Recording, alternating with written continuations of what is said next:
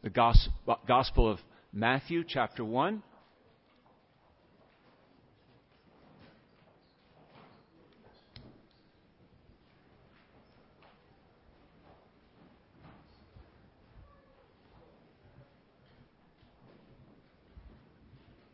Read as we begin Matthew chapter 1 and one verse there, verse 21, as we begin this morning. Matthew chapter 1, let's all read together out loud, verse 21. And she shall bring forth a son, and thou shalt call his name Jesus, for he shall save his people from their sins. In my Bible, I have a King James Bible. The name Jesus is capitalized, all capitalized in the English, and in both appearances in verse 21 and also verse 25. And what a beautiful name is his name. So I want to just speak to you on the name of Jesus today. So let's pray. So now, Lord, please use this time to encourage our hearts to look unto you, that you are the one to whom we sing. You are the one who came to earth to do the great work of saving us, as it says even in our text, from our sins. And we pray that you'll help us to truly grasp and understand this in Jesus' name. Amen. So what a name is Jesus. There's no way to properly cover the vast subject of Jesus in one message. I mean, if you could take a pen and write about Jesus, you could spill all the ink of the world and just get started. If you could use heaven as a parchment and begin writing about Jesus, you would run out of room by the time you finish the introduction.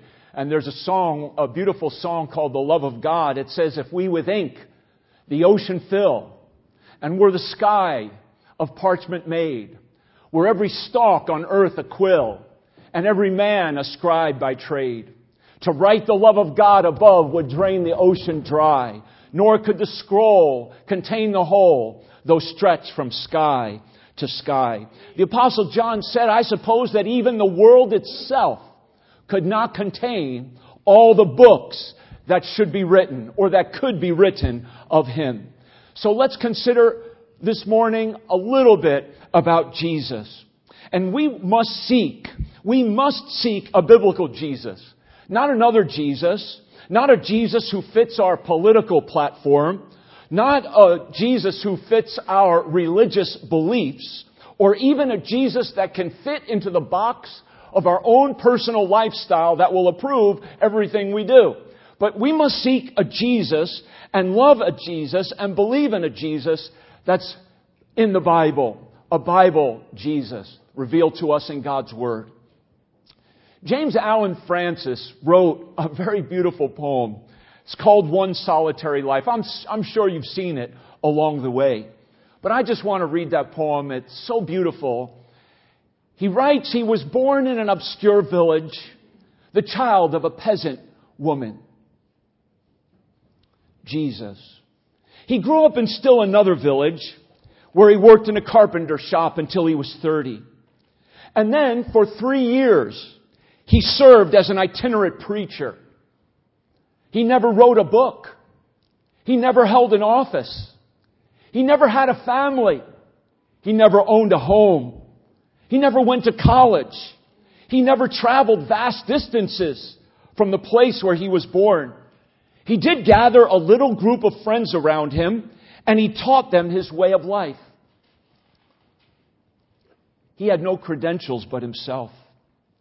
And when he was 33 years old, the tide of public opinion turned against him. One friend denied him. Another betrayed him. Others ran away. He was turned over to his enemies. He went through the mockery of a trial. And he was nailed to a cross between two thieves. When he was dead, he was laid in a borrowed grave through the kindness of a friend. But on the third day, he rose again from that grave. And those are the basic facts of this human life of Jesus Christ of Nazareth.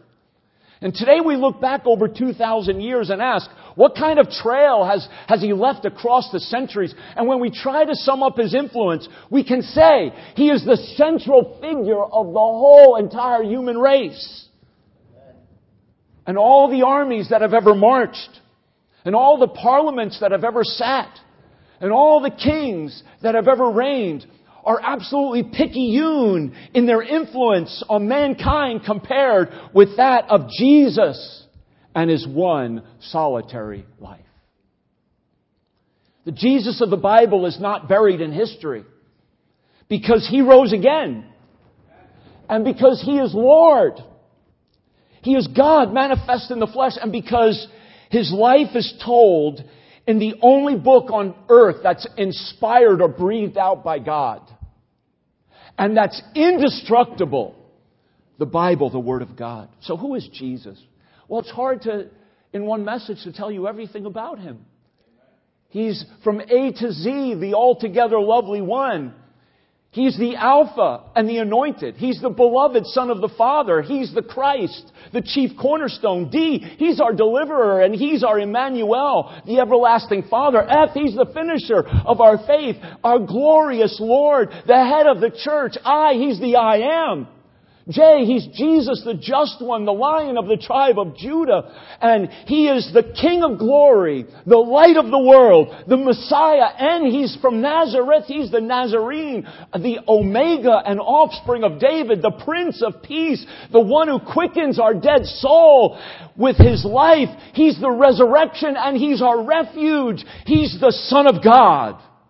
He's the truth. He's the creator of the universe. He's the vine. He's the Word. He's the one who yearns for you to be saved. And He is the X factor to a lost world. He is from A to Z, or all in all, altogether lovely. He is Jesus, the altogether lovely one. It says in the Song of Solomon, she asks, have you seen Him whom my soul loveth? Have you seen Jesus? Have you come to know Him? Has He become your Savior? Has He become your friend? Do you walk with Him? Do you talk with Him? You know, to the architect, they say Jesus is a sure foundation. To the astronomer, He's the Son of righteousness. To the baker, He's living bread. To the carpenter, He's a door. To the doctor, He's the great physician. To the philosopher, He is wisdom. To the farmer, He's the Lord of harvest. To the plant lover, He's the living vine. To the boatman, He's the captain of our salvation. To the ruler, He's the King of kings.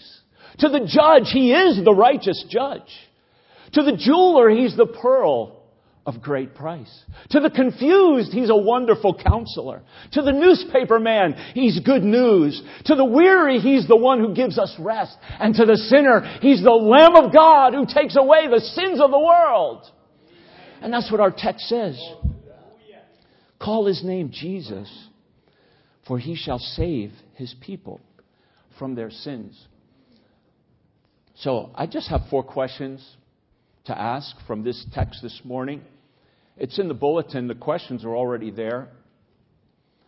But the first question is, what does He save us from? Well, what does the text say? He saves us from It's obvious. He saves us from our sins. Jesus did not come to deliver Israel from Roman domination. Many people missed Jesus because they didn't know why He came to save us from our sins. He came to save us from Satan and sin's domination, from the penalty of sin, from the practice of sin, from the power of sin. And ultimately, He will save us from the very presence of sin itself. He is Jesus. He is our Prince. He is our Savior who gives us repentance and forgiveness of sins. Now, He came to save us from our sins, but His forgiveness and salvation is not an easy acquittal. It cost Him a great price, the ultimate price. The rescue plan of God to save you and me from our sins cost the ultimate price, His very blood shed on the cross for us. Why did He have to go through that great sacrifice? Because He is holy and He cannot have fellowship with sin. And the only penalty for sin is death. And so Jesus had to bear that death for me and for you and for all the world, the sins of the world, for He is the Savior of the world, the Bible says. He came to save us from our sins, like this man. We don't even know his name, but Jesus came for him who was let down through that roof that day. And He said, "Son, thy sins be forgiven thee." Jesus did not come to save you from all your problems. He did not come to save you from your financial crisis that you got yourself into, maybe. He didn't come to save us from our trials. Because guess what? Life has trials. And we all have trials. He didn't even come to save us from sickness, because we're ultimately all going to get the ultimate sickness. It's called death. He didn't come to save us from our physical death. Now, He's with us through all those things. He's with us as we go through the valley of the shadow of death. And He's with us through that financial crisis. And He's with us through the trials of life and the problems that we have. And He even saves us from the full force of them. But what He came to do was to save His people from their sins. We need a Bible Jesus. Don't come to Jesus because you want to get bailed out of your problems. That's not the reason to come to Jesus. Don't come to Jesus because you want a husband or a wife. And I'll pray and I know He'll answer that one. Well, He can and He will, very much, perhaps. But I guarantee you this. If you come to Jesus, He will save you from your sins. That's what He came to save us from. And only Jesus can do it. No one else. No one else who has ever lived. No prophet, no religious person, no leader of any other religion or schism or cult or whatever can do it. Only Jesus Christ. The text says He came to save us from our sins. And like He told that woman taken in adultery, when He forgave her, go and sin no more. He paid such a high price for our sins. He doesn't save us for us to live in those sins, but to deliver us from them. But second, I want us to ask this question. Why? Why did He come to save us? Well, if you are not saved from your sin, you will pay for your sin. And you don't want to have to pay for your sin. Why should you pay for your sin if Jesus already paid for your sins? But you will pay for your sins. You will. If you don't trust Him. If you don't come to Him. If you don't repent. So if we're not saved from our sin, we will pay for our sin. And another reason why He came to save us is simply, you can't save yourself. There's no way you can save yourself from your sin, because the penalty of your sin and my sin is what? Is death. And if I pay for my sins, I will have to go to hell. Now, you didn't probably come to church this morning to hear about hell, but this is why Jesus came. He came to save us from eternal damnation and doom and destruction in hell. You say, you still believe in that? There's churches that still believe in it. Yeah, churches that believe the Bible. Absolutely, we believe in a heaven. And we believe in a hell because it's in the Word of God. And the Word of God doesn't change. Culture changes, and what people think is right or wrong, that all changes. But the Bible doesn't change, beloved. And that's why we stand on this rock, the Word of God. And Jesus will save us. You see, sin is a very serious problem. It's not a mistake. Sin isn't a pimple that will soon be gone. Sin isn't a broken bone that will heal. Sin is not a stumble that you can cure through self-reformation. Sin doesn't go away if you improve your environment. It doesn't go away if you get a better education. Sin is the deep condition of our souls. The prophet Jeremiah says that the sin is, in a sense, written upon our heart with the very point of a diamond. It's deeply inbred into our soul the way that red is embroidered into the fabric of my tie. You can't get it out. You see, sin has a blinding power. Just ask Samson. Remember what happened to Samson. Sin darkens the understanding. Just ask Saul. It has an enslaving power. Go ahead and ask Saul. Saul, does sin enslave you to hatred and jealousy? Does sin enslave you to its envy? Does it harden your heart towards others where you just want to kill them? Go ahead and ask Judas about sin. Judas, does sin have a separating power? Oh, yes, it does. He separated himself from Jesus Christ at the Last Supper to go and betray Him. Sin separates us from God. Isaiah says, but your iniquities have separated between you and your God. Your sins have hid His face from you, and He will not hear. Sin defiles the conscience. It darkens the understanding. It hardens the heart. Sin has a blinding power, an enslaving power, a separating power. But sin has a damning power, dear friend. Ask that rich man in hell who cried out for just a drop of water. And that's not a parable. Because of sin, we all stand condemned. We sang this morning in Joy to the World that we're in a world that's under the curse of sin. And that's true. Because of Adam's sin, all of us have sinned, and the earth is under this curse of death. And sin has smitten all of our soul. It's like a cancer. The cancer of covetousness maybe has infected you, or maybe your tongue is blistered with cursing and blasphemy, or maybe you're like a leper filled with spiritual lust, or maybe you've been overcome with hatred, or maybe you're overcome and deceived with poisonous human philosophy, even of this day that we're living in. Sin affects everybody in a different sense, a different way. Some people become murderers, but you don't have to be a murderer to be a sinner. All have sinned and come short of the glory of God. Some are afflicted with alcohol and become drunkards. Some become drug addicts, and others can't stop their adultery. Some can't stop their jealousy or their bitterness or their lying or their envy. But this much is sure. In my flesh, I'm a sinner. I confess. That's why I needed Jesus. I never thought I needed Jesus. I grew up in a church. I was baptized before I left the hospital. But I wasn't saved. And I went through confirmation only to be able to say, I don't want to go to church anymore. I was confirmed in the 9th grade. But I didn't have anything confirmed. Only my atheism and my unbelief was confirmed. And I said, I'm out of here. Basically, confirmation was for me is now, Matthew, we raise you up the best we can. You're a hopeless case. It's your decision. So I went, got involved in drugs and alcohol, rock and roll, sins of which I'm ashamed to say today, even from this pulpit. But I needed Jesus Christ to save me.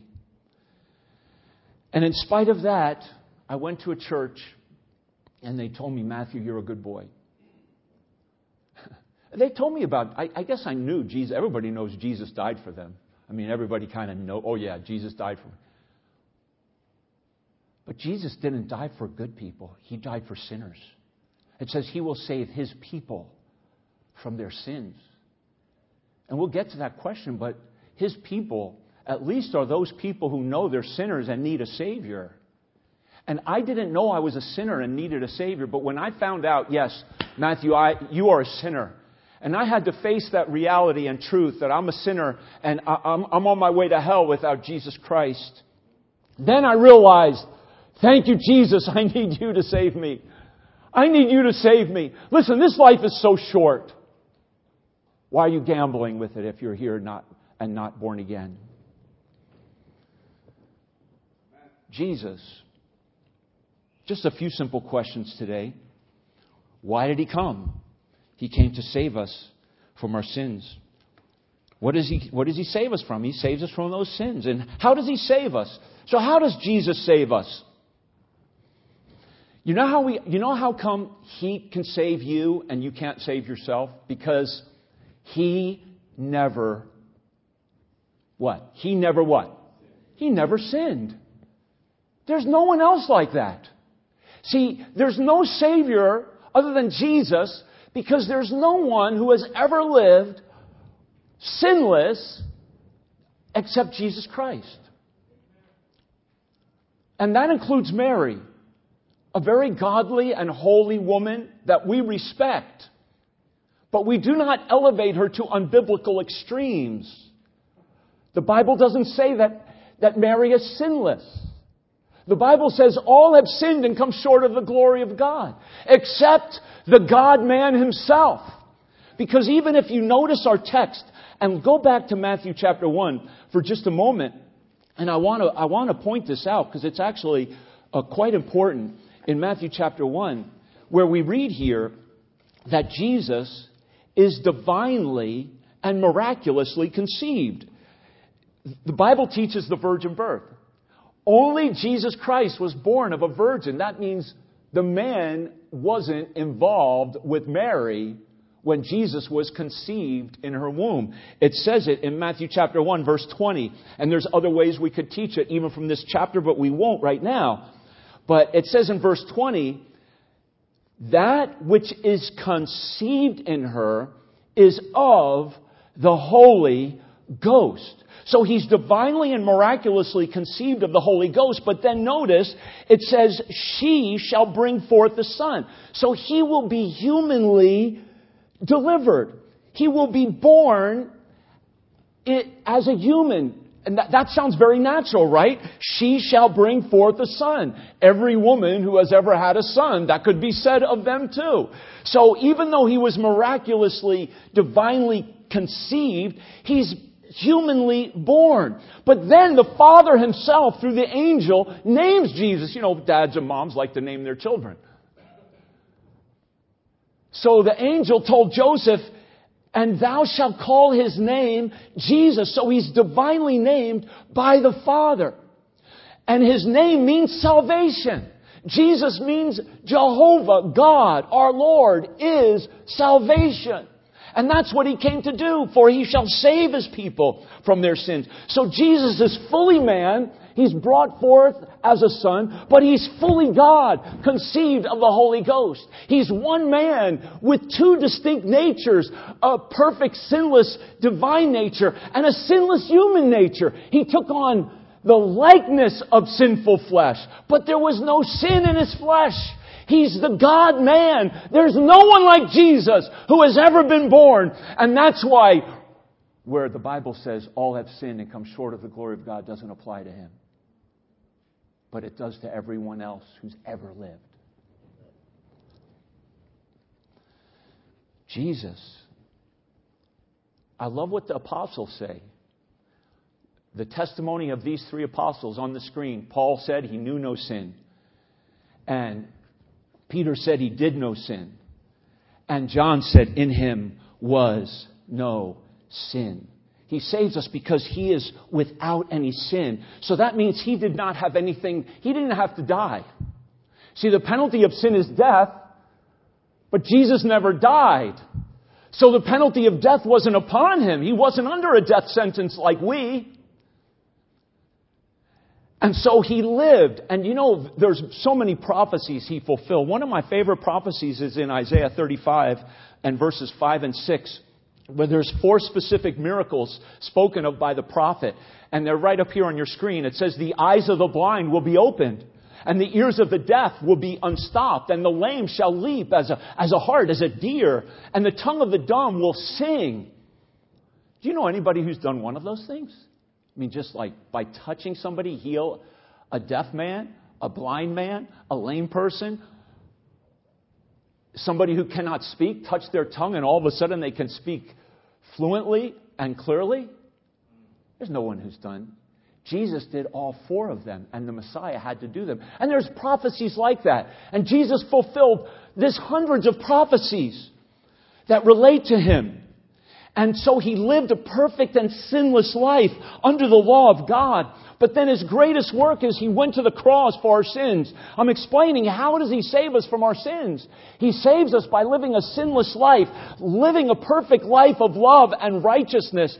A perfect life of righteousness He lived, but then He went to the cross, and it's the gospel, which is good news. Gospel means what? Good news. That Christ died for our sins, and He was buried, and He rose again from the dead. And picture is on our church website at that link I put there. And it's a gospel track. I'm sure many of you have seen it. It's called the Bridge Track. But isn't it descriptive? We have a problem, and God's promised us heaven, eternal life, but how are we going to bridge that gap?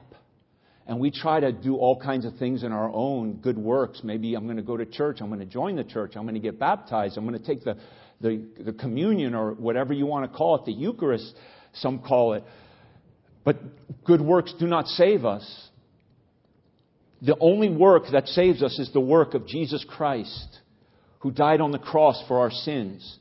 Because it's His death that pays the penalty of what we actually owe God.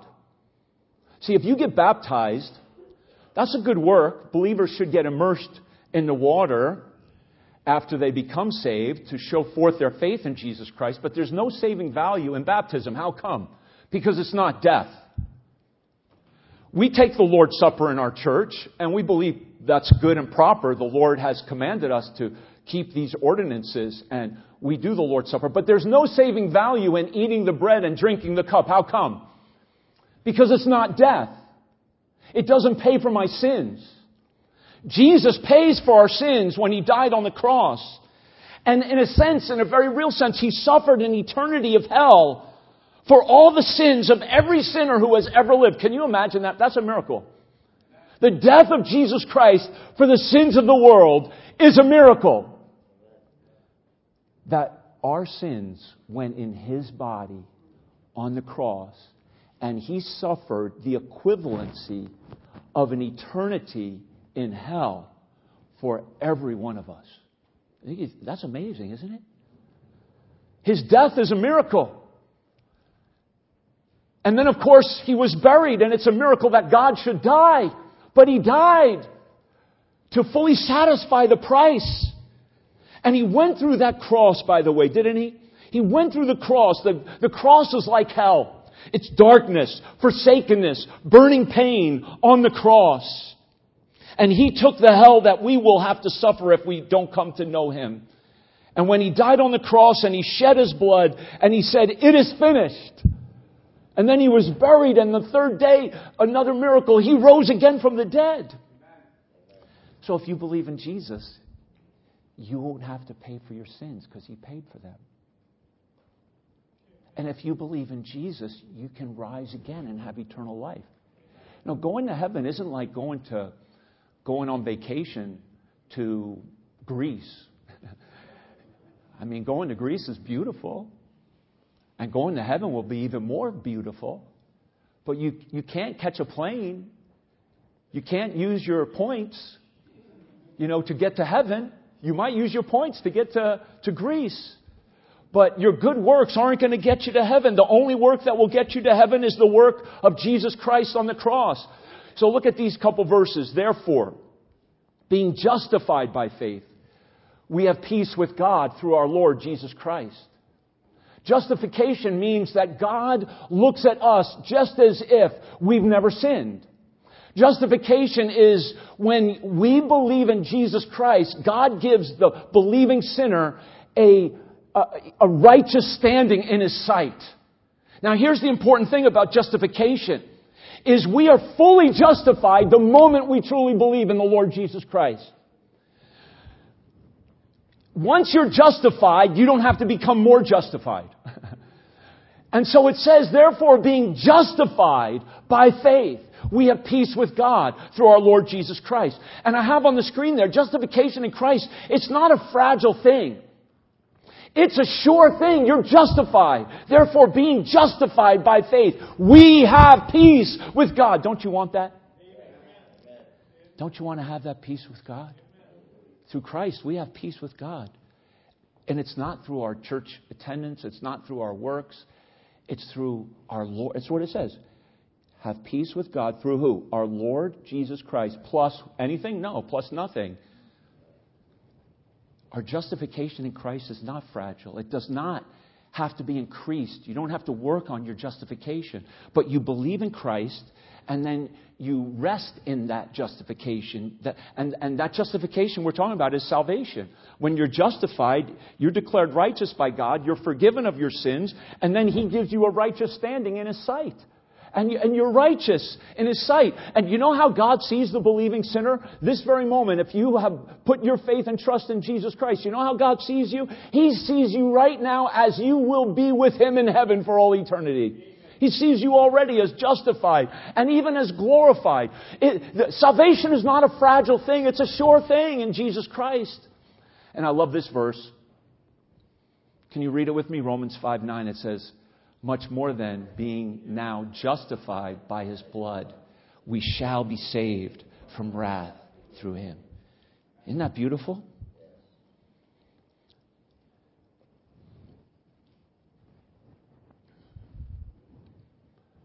His blood paid it all for us. What He did on the cross. Paid for all of our sins. Now, it is so easy for us with our sinful human nature and working through things. The default mode, let me put it this way, the default mode of our sinful human nature is to think we have to please God through our own works. But we cannot please God through our own works, beloved. We have to cast that out. The only thing that will please God is when we put our faith in Jesus Christ.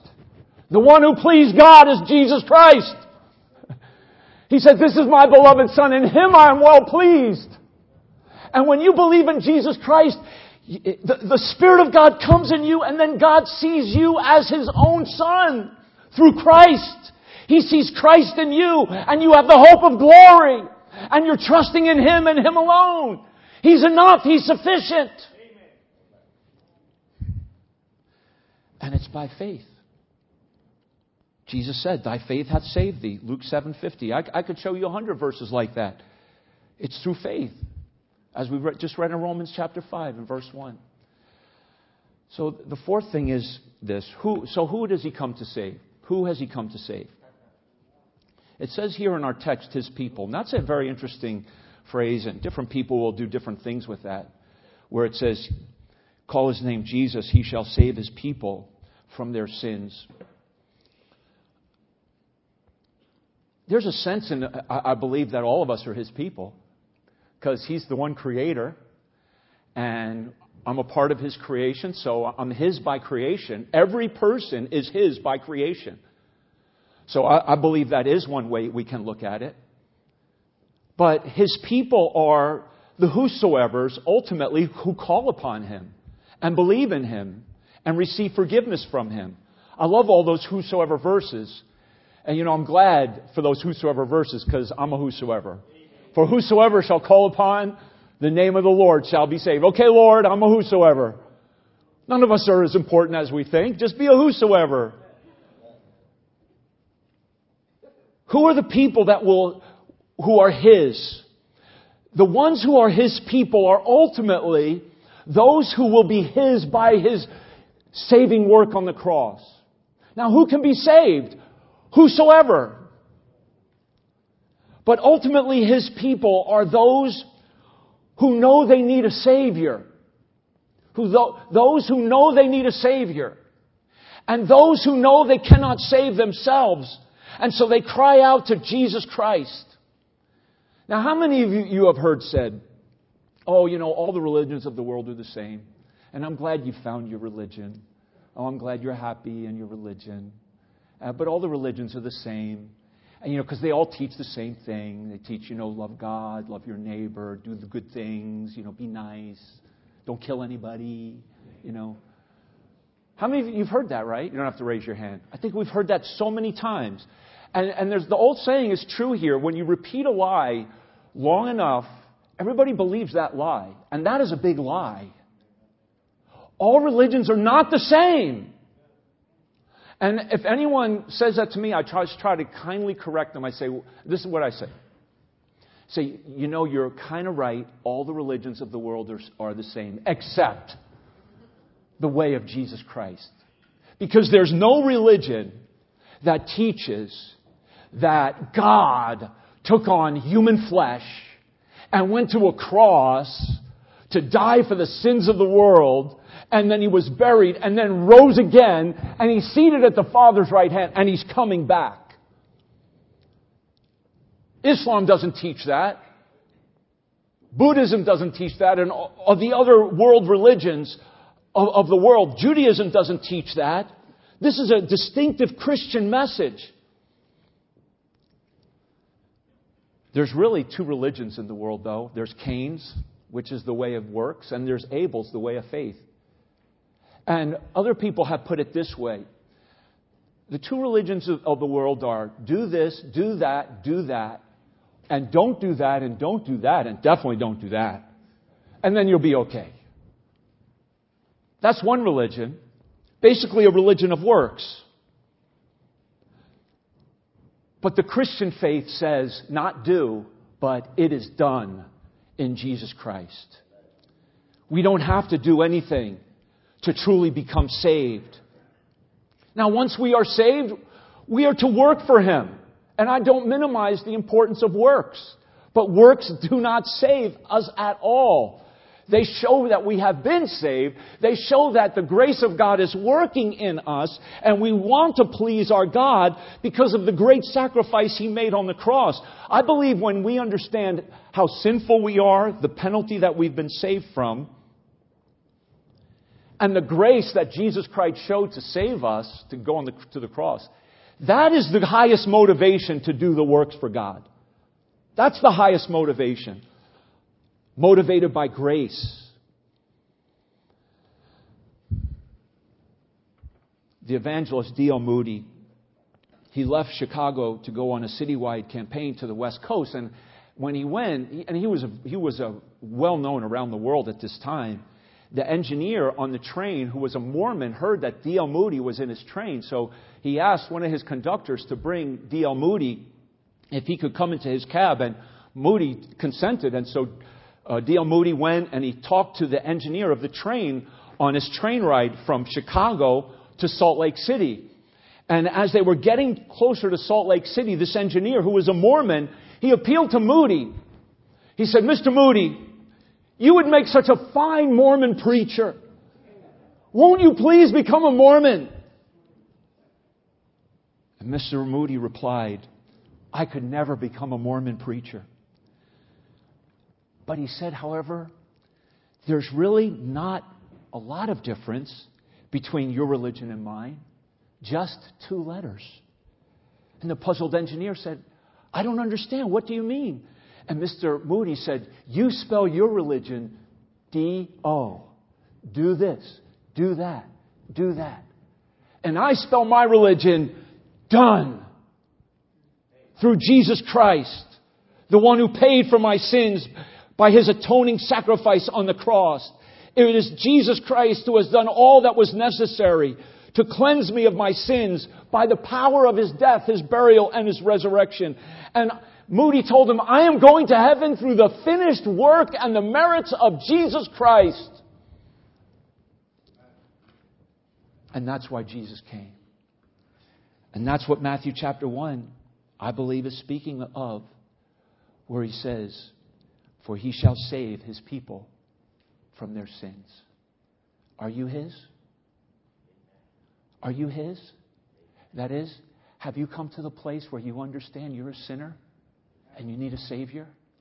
And you believe it's Jesus Christ who did the work and it's done? You just have to rest in Him. Let's stand together as we pray. And I'd like for us to bow our heads and close our eyes.